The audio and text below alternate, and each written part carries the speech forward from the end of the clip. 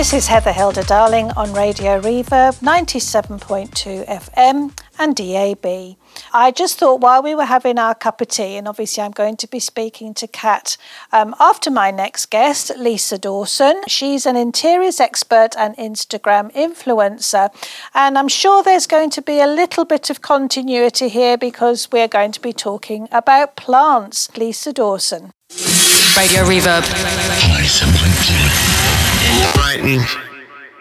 Latest figures reveal that property hits the news again, with lockdown sparking a boom in home improvements. My special guest today, interiors expert and Instagram influencer, is Lisa Dawson. Hello, Lisa. Hello. How are you? I'm fine, thank you. Well, this is rather pertinent because obviously you're quite a hit on Instagram. So I ran a poll on Instagram myself this morning asking the good people of Brighton and Hove, whether they were planning an extension or home improvements in 2020. And the results, yes, the results so far, 70% said yes and 30% have said no. That's amazing. Isn't it? Yeah. So yeah. I don't suppose this comes as any surprise to you, as latest research tells us 60,000 Brits plan to extend. I know. It's madness. And that was over the 13 weeks of lockdown. So that's unbelievably 1.5 million square meters of extra space, which is significant. But I think that what we found was, especially I found on Instagram, is that so many people attacked those home projects that they were unable to attack, prior to lockdown. So many people who, generally work in an office and were then confined to home, looked around their spaces and realised what they could do. And it's actually given us a really renewed love of our spaces and our homes, I think. I think you're absolutely right. I mean, the portals are all telling us that everybody's looking for more space and returning to the countryside.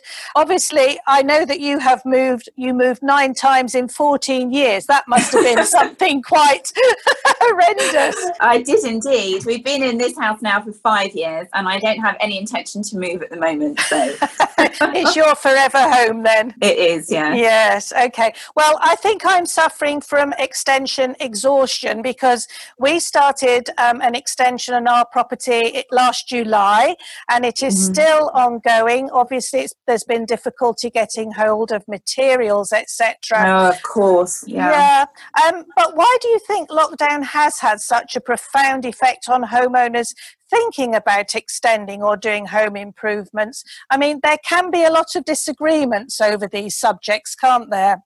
Yes. I mean, I think there's several ways of it, of making the most of your home. Extensions and, obviously can be quite costly, but I think it's worth looking at what it's going to do to your home. And a lot of us are very sentimental about our homes. We love where we live and we don't necessarily want to move, but we're maybe just lacking in a bit of space. So before lockdown, actually, I extended I took my garage and I had it converted into an annex, which in order to do so, I extended my mortgage by a small amount. But I looked at it as a long-term perspective, whereby in the long term, I'm not intending to move. I really love my home. So it's an added investment in my home. And I think a lot of people are thinking about it like that. But if you haven't got, if you're not looking at doing an actual big renovation project, there's plenty of other ways that you can add, make your home feel better and nicer and a more comfortable space to be in. On my blog, I talk a lot about shopping your home. So moving the furniture around. It sounds such a simple thing, but it's so easy just to get stuck in that rut of just, having a room looking the same for a long time. Just refreshing it with a coat of paint or swapping the furniture around. Just those changes are often enough to make that space feel more comfortable without having to do anything major. Yeah, I agree. I mean, I'm a bit of a cushions person. I love cushions. Don't we all? But when you realise they were the trend colour of 5 years ago, you think, I better do something about this now. But can I ask you, when you're starting out in life and maybe you've moved into a small property and perhaps you've got another baby on the way and you think, I need a second bedroom, you don't often think that second bedroom may have to become, if you're staying there in this forever home of yours, that eventually that might have to become something else, like a downstairs downstairs bedroom for maybe an elderly parent who comes to stay, or, you know, so how do people set about, or how should they set about planning their extension? Should they be looking in 5-year periods, or should they be looking actually 25 to 30 years forward? I think a lot of that depends on their finances as well. I suppose that it's very difficult to tell as well if it is your forever home. It's difficult to make those decisions, and some of them are quite costly. So I would think carefully. I would probably look for the next 5 years. That's not really, I would probably look 5 years ahead if I was planning something to do in my house, for sure. But obviously a lot of it depends on finances and costly, and how costly it will be. But I know that over lockdown, especially because people have been working from home, they have reassessed what they use the rooms in their house for, and realised that they've got a spare bedroom that someone only stays in twice a year. And actually it could be utilised in a much more sensible fashion as an office, or as a children's room, or, you know, whatever. I think we're just being more sensible and we're planning what we're using our houses for, you know, whether that be putting a desk, you know, opening up the understairs cupboard and putting a desk in there to make an office. You know, there's plenty that we can do without having to go the whole hog. Well, that's why we need people like yourself, interiors experts, who can show us perhaps little corners where we could put a computer desk or something that we hadn't even considered before.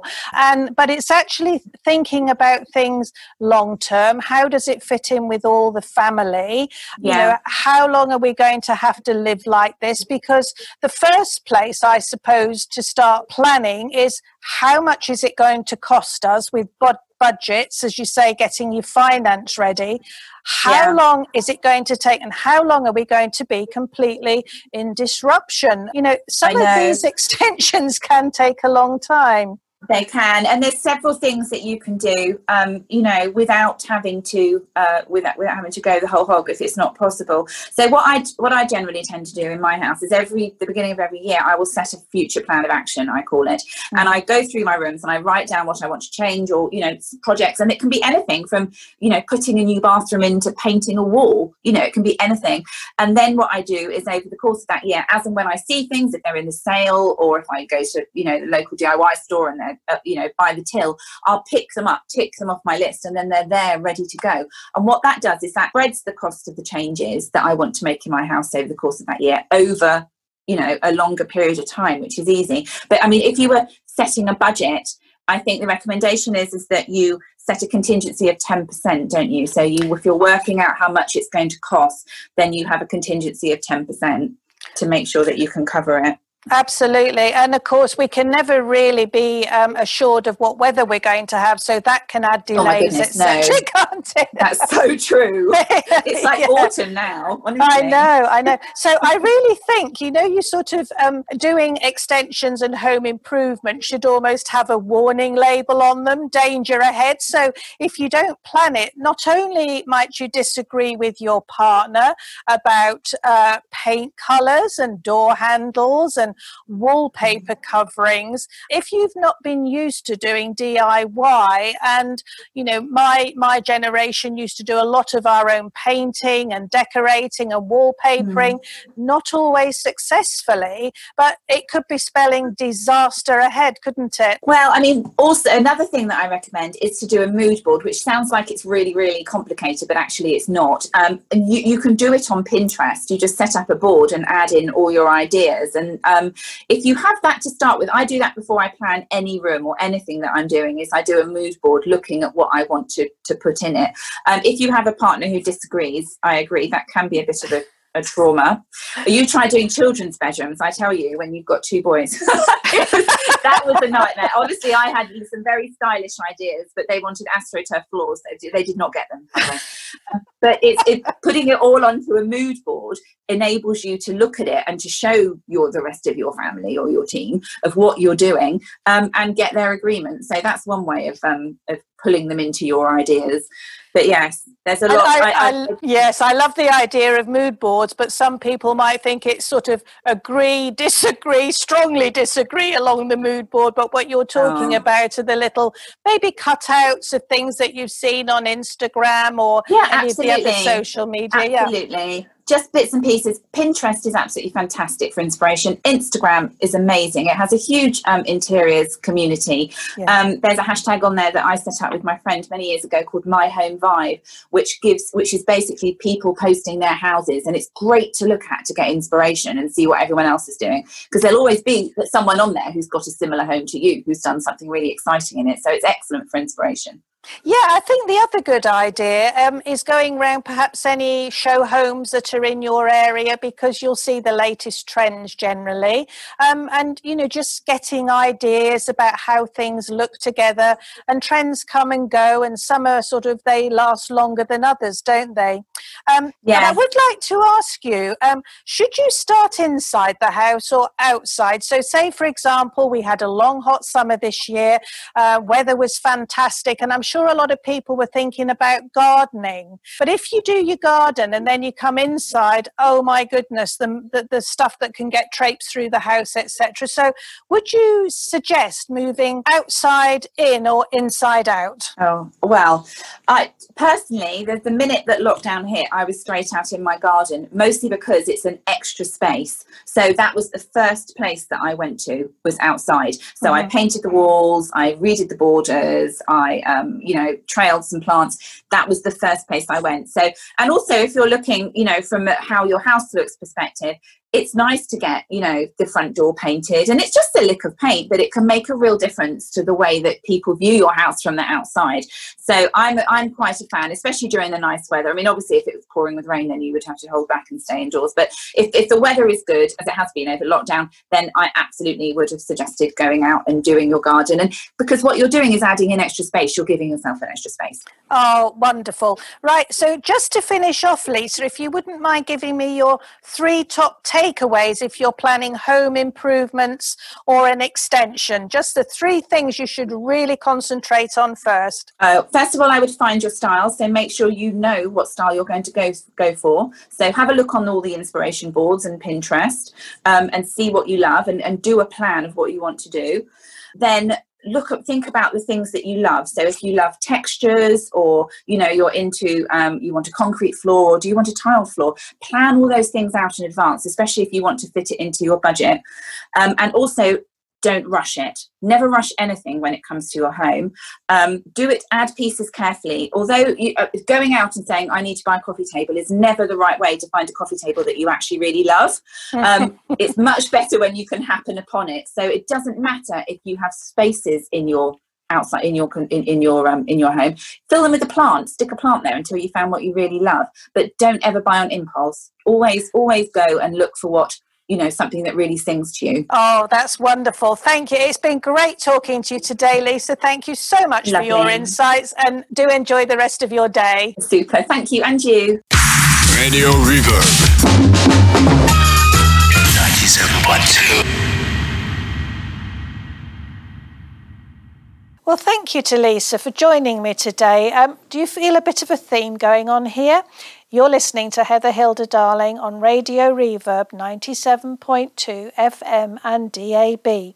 Our property programme is sponsored by Callaway's Estate Agents, and I think you've probably gathered by now we are definitely property people. We love talking about property, and if you've got anything you'd like to speak to us about, just send me a message, a direct message I'm either on LinkedIn or Instagram or Twitter. I've also got a Facebook page, and I'd love to know the sort of dilemmas that you have with property so that we can bring them up in a future programme. Very soon I'm going to be joined again by Kat Hode, who's been talking interior design with us. Now, I keep going on about some of my interior design issues with my extension, but I'm sure I'm not the only one who has been doing works during the summertime. In fact, a lot of research tells us that us Brits have been doing more than ever before.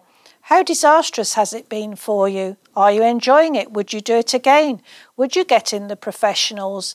These are all areas that I'd love to hear from you about, because actually if we share our disasters, and believe you me, I've had a few, particularly once when my husband, doing some wallpapering, hung the wallpaper upside down. I hardly had the heart to tell him because he'd been working really late at night. Sadly, that piece of wallpaper had to come down. Maybe that's why I don't use wallpaper anymore. But anyway, just settle yourselves back, and here I am with Kat Hode from Absolute Project Management. Imagine being stuck inside for weeks on end, staring at the four walls of your home. Is there anything you can do to improve your well-being and achieve the perfect home? Do interiors actually affect our mood? We are spending more time than ever before at home. So if you've been thinking about your surroundings and how you can change them to have an impact on your well-being, you'll love my guest today. I'm sure many of us who spend time at home have come to appreciate our surroundings, or maybe not. Would our lives be happier and more relaxed if each room was designed with a purpose in mind? But how many of us have actually designed each room with a purpose? Data shows that 75% of us have wallpaper in our homes. Me, not a single drop. We gave up wallpaper a long time ago. The DIY sector is up by 29%, proving that people have been staying at home and decorating. At the height of lockdown, there's been a surge in wallpaper sales, but you don't get the perfect home by just slapping up some wallpaper. Okay, so as I said, you'll love my guest today, and here she is, Kat Hode from the Absolute Project Management. Hello, Kat, how are you? I'm great, Heather. Thank you for inviting me. Oh, you're very, very welcome. Kat, I'm intrigued. Where did your story begin? Because I'm not an interior designer myself. So can you tell us a little bit about yourself, who you are, and how you got into this profession? Yes, I started the business about 12 years ago and got into it not exactly by accident, but probably I'd say by surprise. I used to be a solicitor doing banking law, working in the city in London, and I had stopped doing that job temporarily for various reasons, mainly to do with having two young children. And we were doing some work on our own house, having an extension built and having it fairly extensively renovated inside. And I had no idea at all how you went about organising a renovation, or who you got to do things, or even what you could instruct people to do. I knew that an architect, you needed an architect, and you needed a structural engineer, but I didn't actually understand or know what you were allowed to ask those people. As a result, I ended up with a not particularly great architect and nor a particularly good structural engineer, but did have, by chance really, a really good builder who I got on well with. And so between us, we had to do quite a lot of the working out of the gaps between the information that the architect and structural engineer provided, and that was missing. And I really enjoyed it, and I understood far more than I had expected to do about the structural arrangement stuff. And I also really enjoyed looking at that. And the build actually said, "You're good at this, you should do this as a job." And I thought, gosh, maybe I could. Maybe people would pay somebody like me to help them run their renovations and do their interior design. Isn't it weird that some of us don't actually realise the skills that we've got? I mean, what really struck a chord with me there is you said you had young children, and, you know, you have to be highly organised with young children anyway, but to actually take on a project like this, it must have been quite difficult. Yeah, it was quite overwhelming, and I did it because I wasn't working as such. I was just looking after my young children, which is, of course, not just. And I didn't realise, as I think most people don't, quite how much there is to do and how much detail you have to go into to get things really right. And I obviously learned a great deal on my own renovation. But I also realised that the project management, the organising side of things, was really quite similar, believe it or not, to the work as a transactional solicitor. Essentially getting an end goal and working out all the different strands of people and things and organisation you need to achieve that end goal, when they need to be brought in, how long they're going to take, and all that kind of stuff. So essentially, it's a web getting to an end result, and the structure was really similar to running a transaction, actually. And then the creativity side of things was amazing, because I'd always been very interested in art and design and fashion and trends and that kind of thing. But I had gone down very much an academic route, having done law. And I thought because I couldn't draw as such, I couldn't draw horses. My cousins drew horses, I couldn't. So I assumed that I wasn't artistic. And then, I'm still ashamed of my O-level art. I didn't even do O-level art. But then as I started doing it, I realised that all the knowledge I'd kind of absorbed from going to galleries and looking at beautiful properties and being interested in architecture and travelling and so on, had sort of obviously percolated in, and I had quite strong views on what would work and what wouldn't work. I also did an architecture diploma at Birkbeck, but not actually specifically in being an architect, but in history of architecture, which was very useful indeed, not least in giving me the confidence to know some of the language, because this industry, like many others, probably all others, has loads of lingo and abbreviations and that kind of stuff. And especially particularly dealing with architects, if you don't know what particular reference they're making, you feel really stupid, and they don't always go out of the way to make you not feel stupid. So it was quite good to be. Do you have a favourite architect? David Adjaye. Right. And what does he specialise in? Well, he does lots of public buildings now, galleries and that kind of thing. He does a huge variety of things now, but I knew about him from a fairly early point in his career when he was doing domestic interiors. And he did a couple of places in Islington, actually, which is where I live in London, and did really, really interesting things with Georgian or Victorian terraces, which you would never have, I would never have thought of, most people would never have thought of. But they worked really well and they stood the test of time. And I've been into a couple of them. In fact, I did a subsequent partial renovation on one of his. So, oh, wonderful, wonderful. So, looking at how lockdown has affected all of us, it still doesn't mean that industries haven't changed, not just because of, but as well as. How has your industry changed over the years since joining 12 years ago?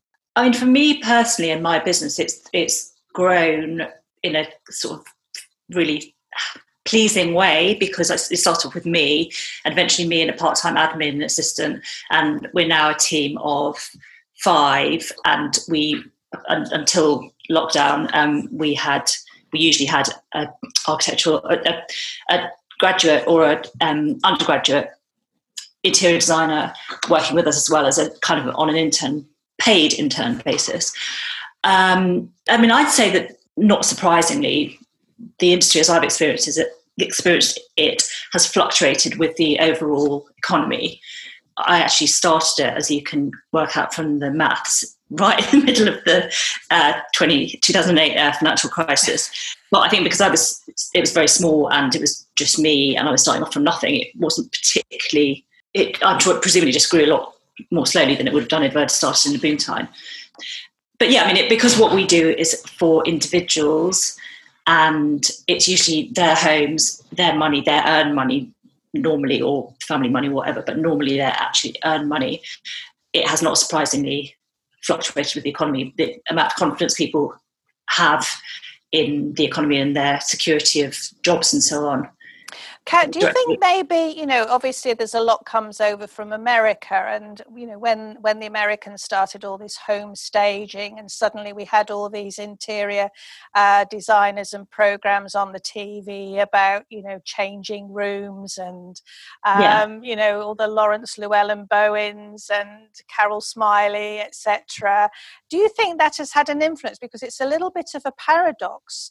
A lot of us used to complain we were time poor, but actually during lockdown, a lot of us have had a lot more time, which might make us want to think about actually doing exactly what you did all those years ago, thinking about, well, I'll just throw a bit of wallpaper up and see how that looks. Why do I need an interior designer to come along? Now, I know why I would like an interior designer to do my house, but what is the thinking behind this? I would like to get an interior designer in. I assume I think mainly with clients we deal with, it's a combination of not having the time, nor the inclination, nor the confidence to do the work themselves.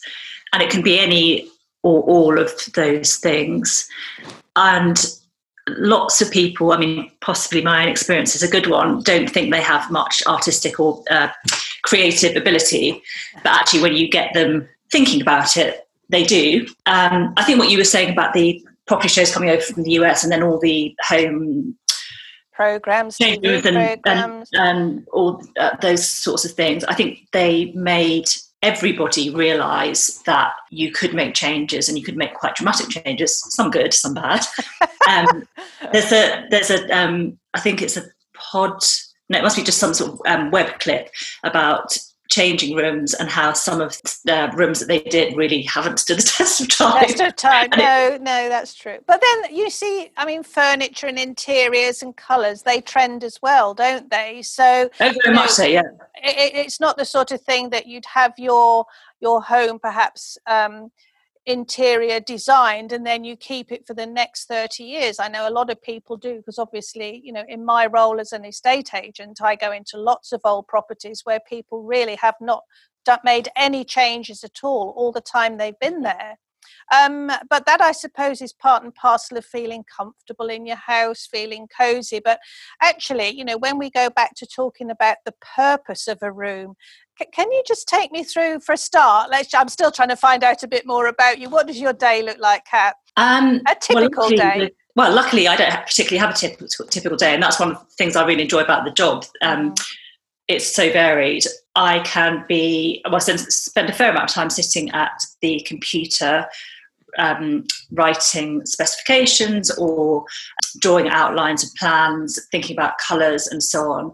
But then I also spend some time thinking about technical aspects, whether we need specialists on particular projects, because as well as the interior design, we do the project management, but also almost any interior design project will only work properly if you've given a lot of thought to how it's put together.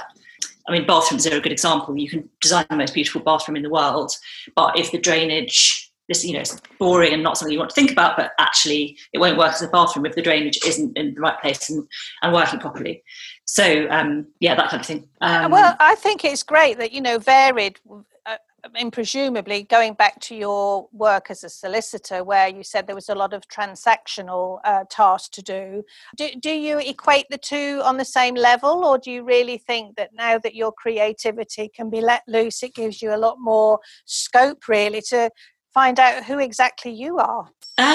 Yes, I think it really has done. But I think I really like the variety and the ability to think really creatively, but then also to spend some time kind of using your brain in a different way and drilling down into a particularly kind of knotty problem. Like we've got one at the moment where there's some underfloor heating going in, and I don't design that kind of thing, but that's something we're trying to work out, how the underfloor heating works with a particular floor finish.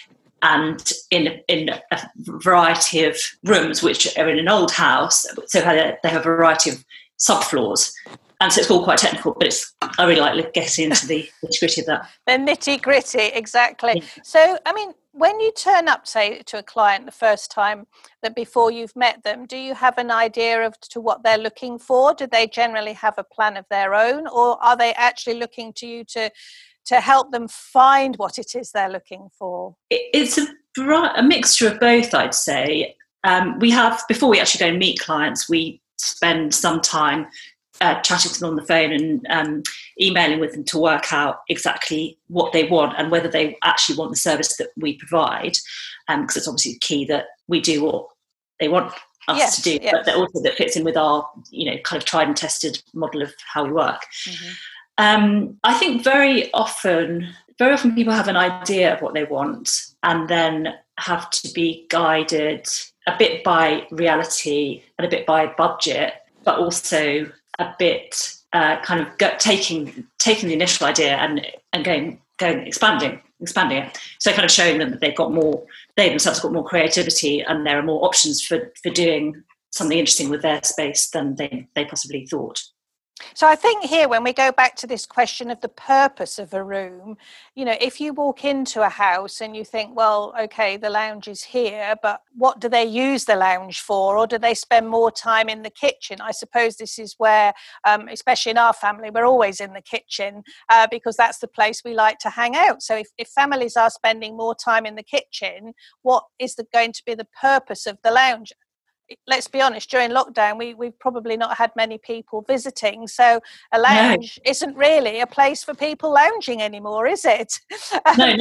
I mean, the room I'm in at the moment is our kind of main lounge. And it hasn't had people in, well, it has had a very few people in, but it's mainly been used by either my husband or me sitting here working with the door firmly shut on the...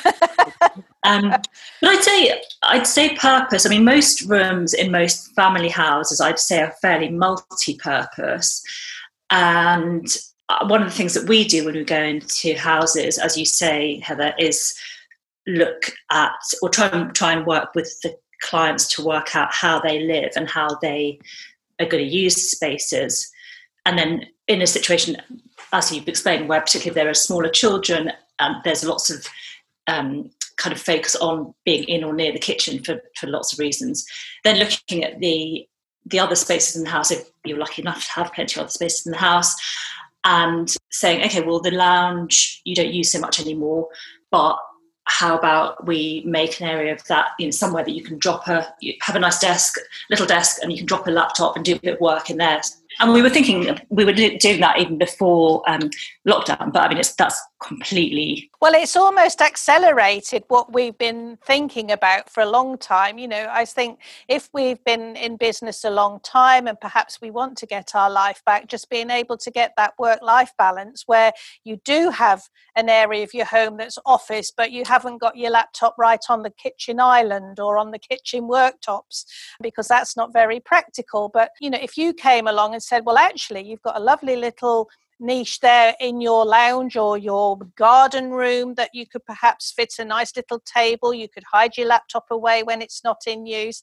I think these are the sort of things that not all of us see initially, do we? We need somebody to point it out for us. Yeah. And I think that's one of the really fun things about my job, what we do, because you go into a house that sometimes somebody's lived in for absolute years, and they just can't see it anymore. Like I'm sure there's things I could do with my house that I haven't seen, and you say, well, there's this. You could move this chair from there, and then you open up this area here, and you can have a desk, and then look over the garden, and then you can change the lighting. And, not even do massively radical things necessarily, but just change the way the room works, or else add a kind of multi-function element to it. I think especially with laptops, because you can have a perfectly nice desk or console table type thing, which you might not want to spend hours at, but if you have a laptop, you plonk your laptop down, sit, work for a couple of hours, and then take it away, and it goes back to its previous function. Now, you did mention about, obviously during lockdown things had changed at your company. I mean, what other changes have you had to make? Presumably,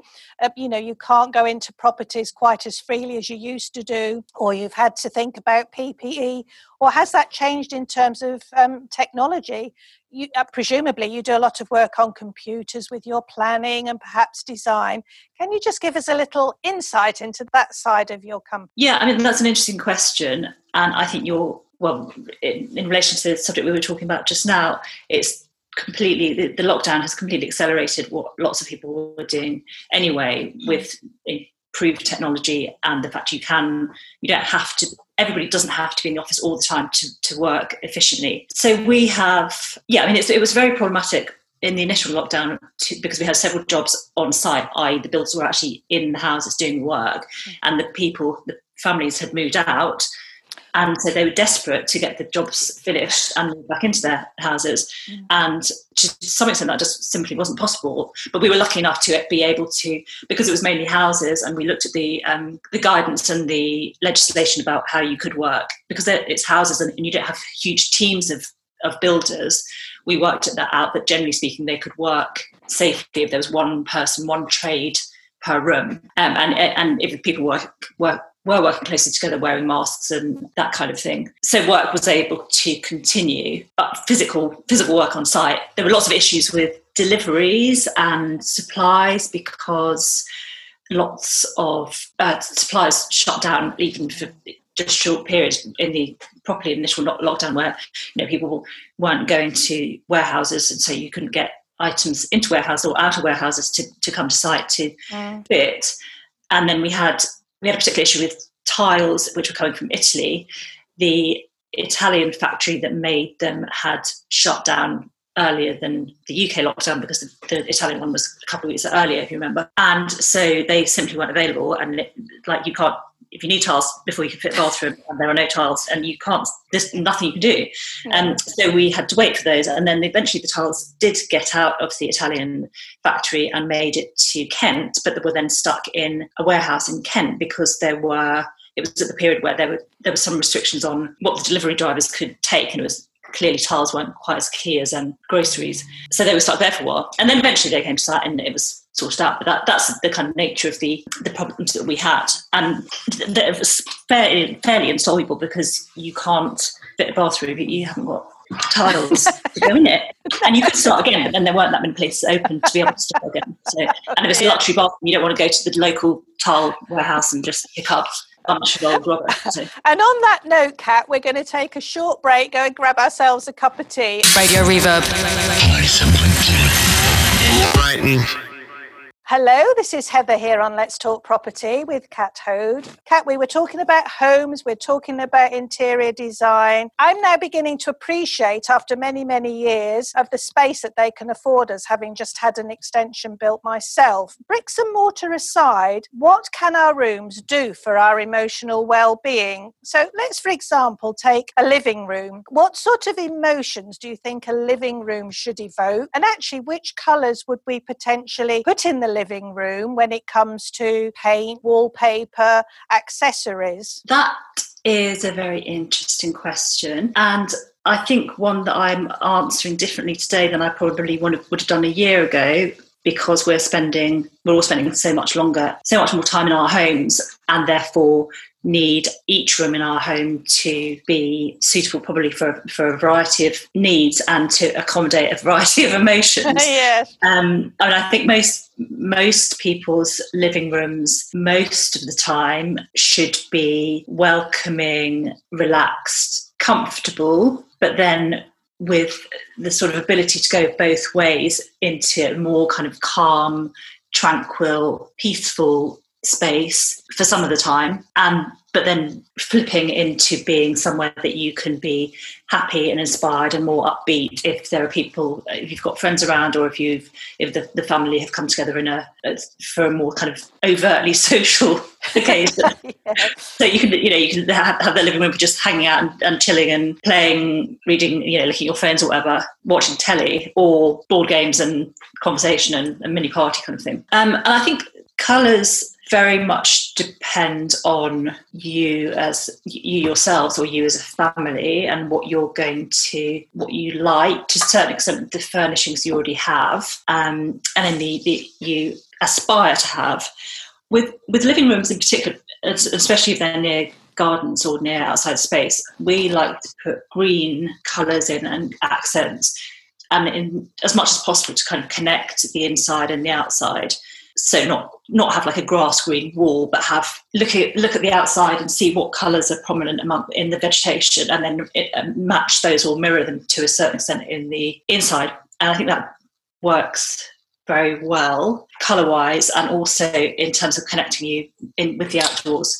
So we're very keen on biophilic design, absolute project management. So using plenty of natural fibres and fabrics and natural materials for all aspects of the home. So using wood and stone and linen and wool and naturally inspired or naturally composed materials. And do you ever get, sorry, just a quick interruption there. Do you ever get clients who are shocked by the designs that you come back with? Because whilst you've interpreted what they've said to you, are they sometimes shocked at the designs that you come back with and think, wow, I didn't think that was me at all, and then very slowly sort of realise that perhaps that is the brief that they gave you in the first place? Well, I wouldn't, generally speak, I would be unhappy if clients were completely shocked by what we gave them. They're shocked with joy, not shocked.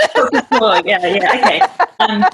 Delighted with. Yeah, I mean, that's always the intention, to take what they think they want and then maybe have a think about them and how they live and the house, the existing home and the features of the home and so on, and think from a different perspective, which is after what they've employed us to do, about how that could work.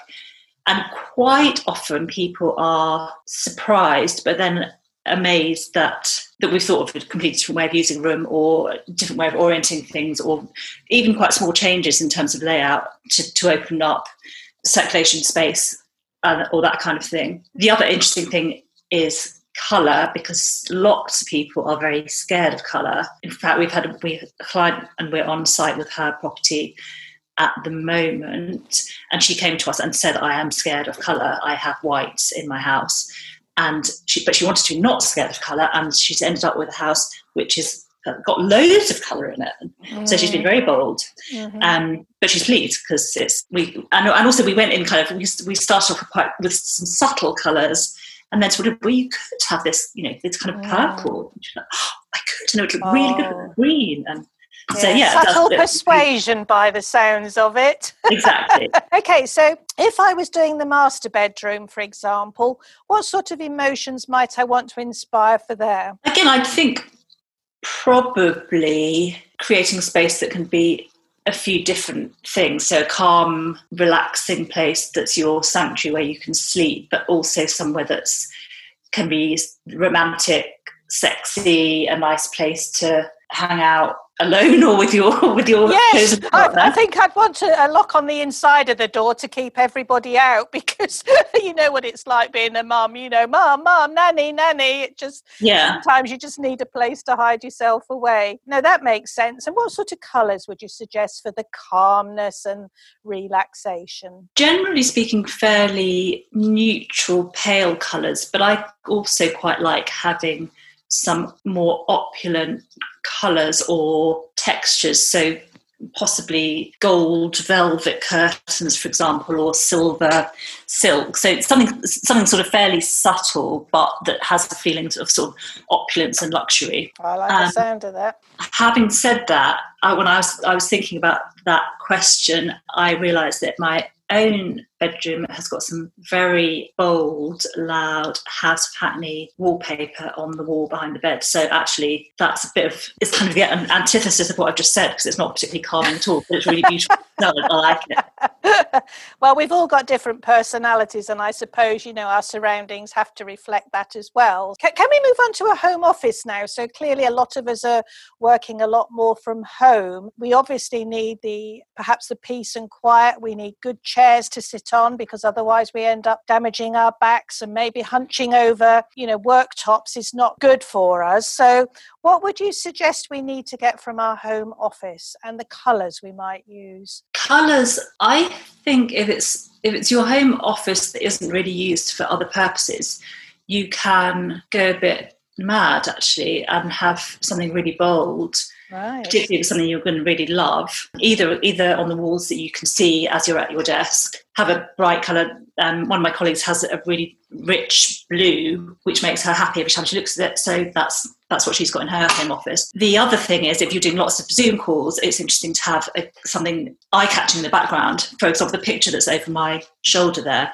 I don't actually have that many Zoom calls, but my husband works in this room a lot, and nearly everybody he talks to says, wow, that painting's amazing. And that's quite by chance, that's just where it always was, and he now sits here. But yes, I think if you're doing lots of Zoom calls, you could have either artwork or wallpaper or an object or plants or something that I guess that is something about your personality and are a point of interest. Can we just now move on to, if people are thinking of selling their home at the moment? I mean, in the old days, it always used to be, we'll stick a loaf of bread in the oven and switch the oven on because it just gives that sort of home baking, element to somebody walking in. And I'm hooked on Emily in Paris at the moment. And of course, she's talking about, the perfume of a house or a hotel, because actually we are spending a lot more time at home than perhaps we ever did. What would you say the main trick is if somebody needs to do their house up or it's not been done for a long time, what would your recommendations be to them to get somebody in just to perhaps do some home staging? Or, you probably wouldn't want to go the whole hog of doing interior design, but the home staging is catching on a lot more, isn't it? Yeah, we do a lot of home staging, and it's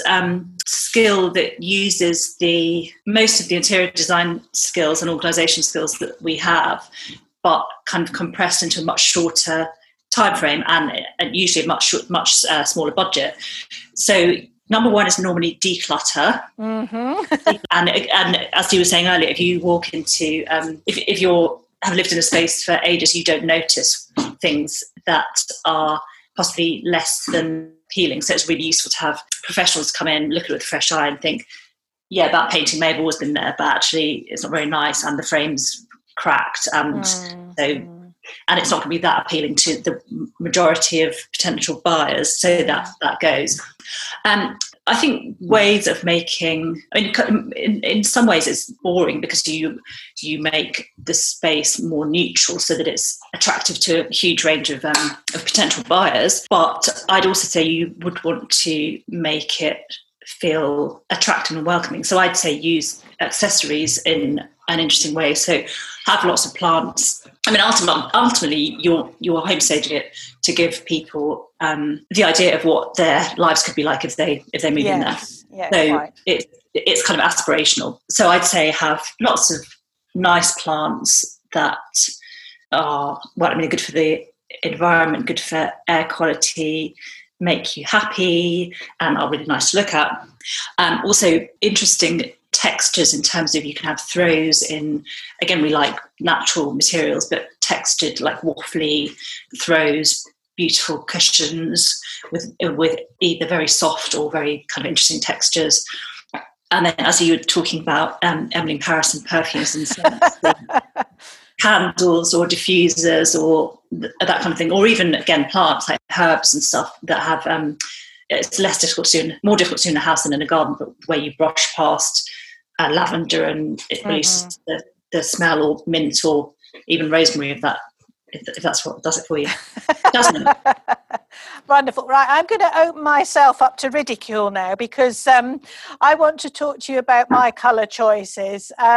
We moved into our house 22 years ago, and interestingly, we put different colours in every single room. So it went yellow, blue, green, everything in the house was a different pink, and I got to the point where I'd had enough. So we've just had an extension built, and I've got grey on part of my kitchen walls, the rest are white. My kitchen units are grey, and my work surface is a grey quartz as well. I ripped out an avocado bathroom suite years ago, but I've got loads of plants, and I've even grown an avocado plant from a seed, but I always seem to manage to destroy my plants, so I would need something really quite hardy. I don't do pink anymore, and I've replaced the bronze door handles and rose gold with chrome. So tell me, Kat, and you can be brutally honest here, am I on trend or am I way off? I think you are quite on trend, actually. I think greys in the kitchen is a very good classic kind of neutral choice, but one that you can do interesting things with and will accept or kind of be amenable to lots of different colours being added to it. I'd say that if everything's grey, then you could try and sneak in a bit of colour with, well, maybe the walls that's white you could consider a different colour. I'd say have interesting and colourful objects to the extent you have objects out on the work surface. bowls of fruit to add lots of colour and natural smells and textures and so on. I think kitchens are a really good place to have plants. I keep going on about plants, but I think that would be a great place to have. I think that the kitchens are a really, really good place to have plants, not least because you can remember to look after them because you're in the kitchen quite a lot normally.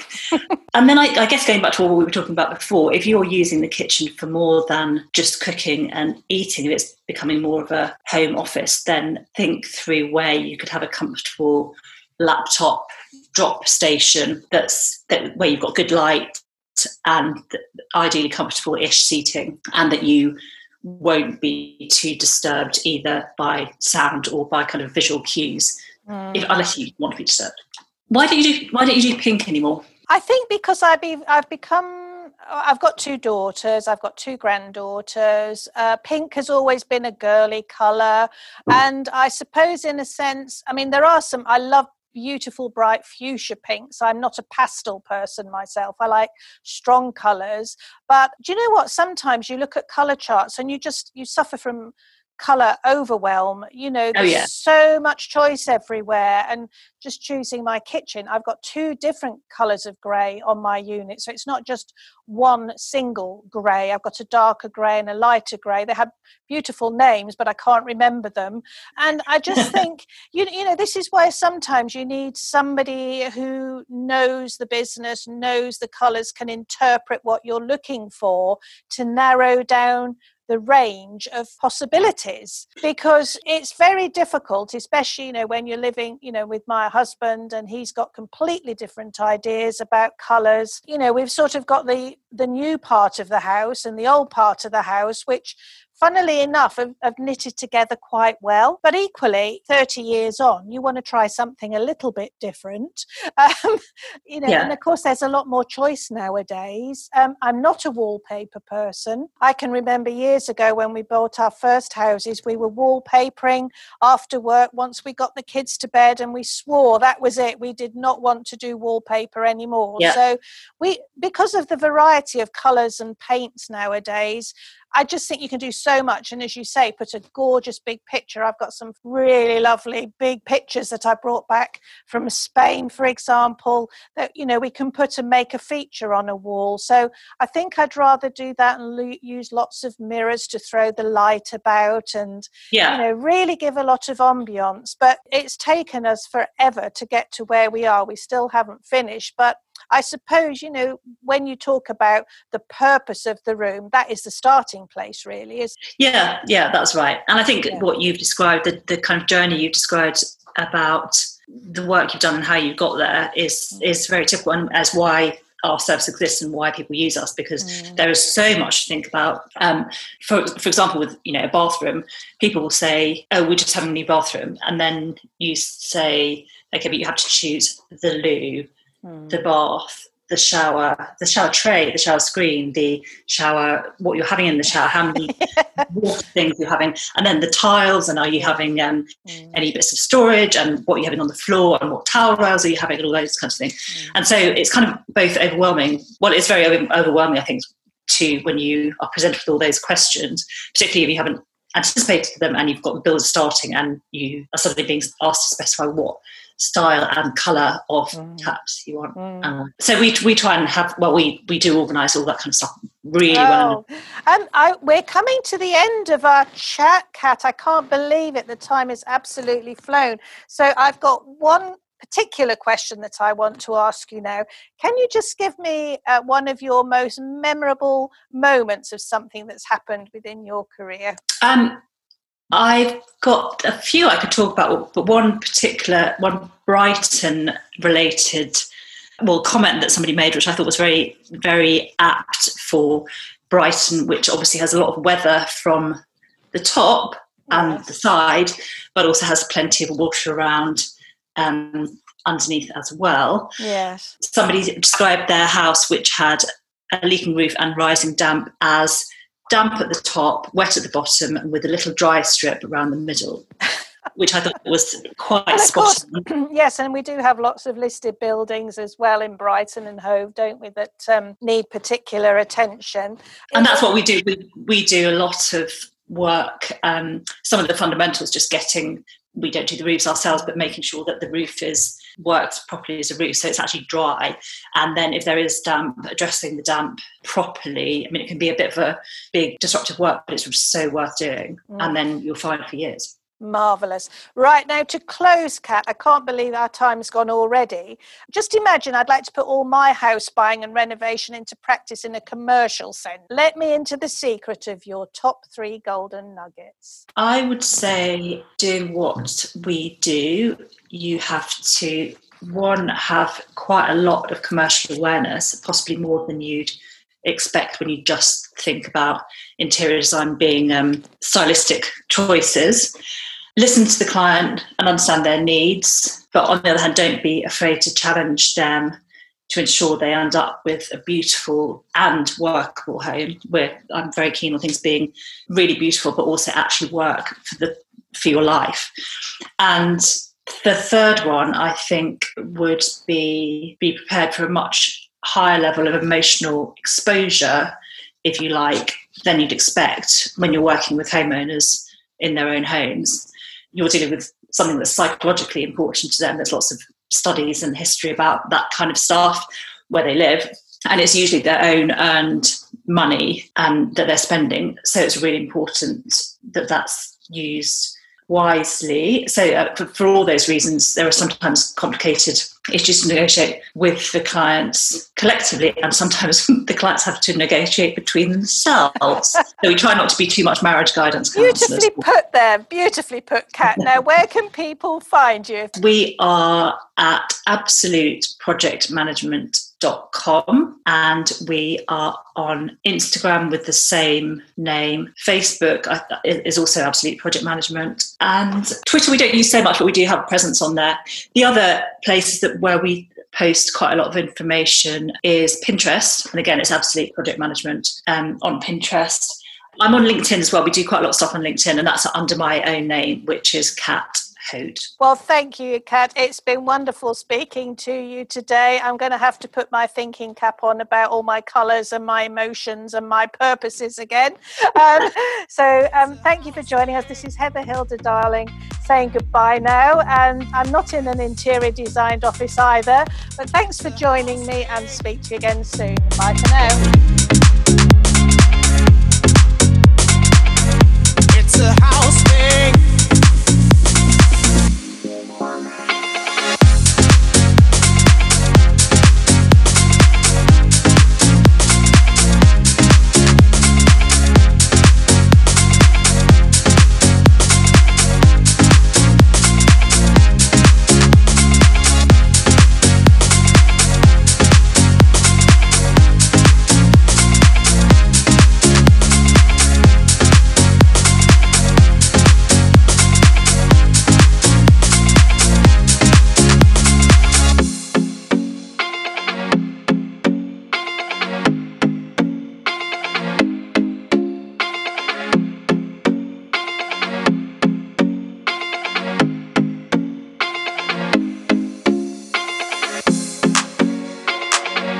It's a house thing.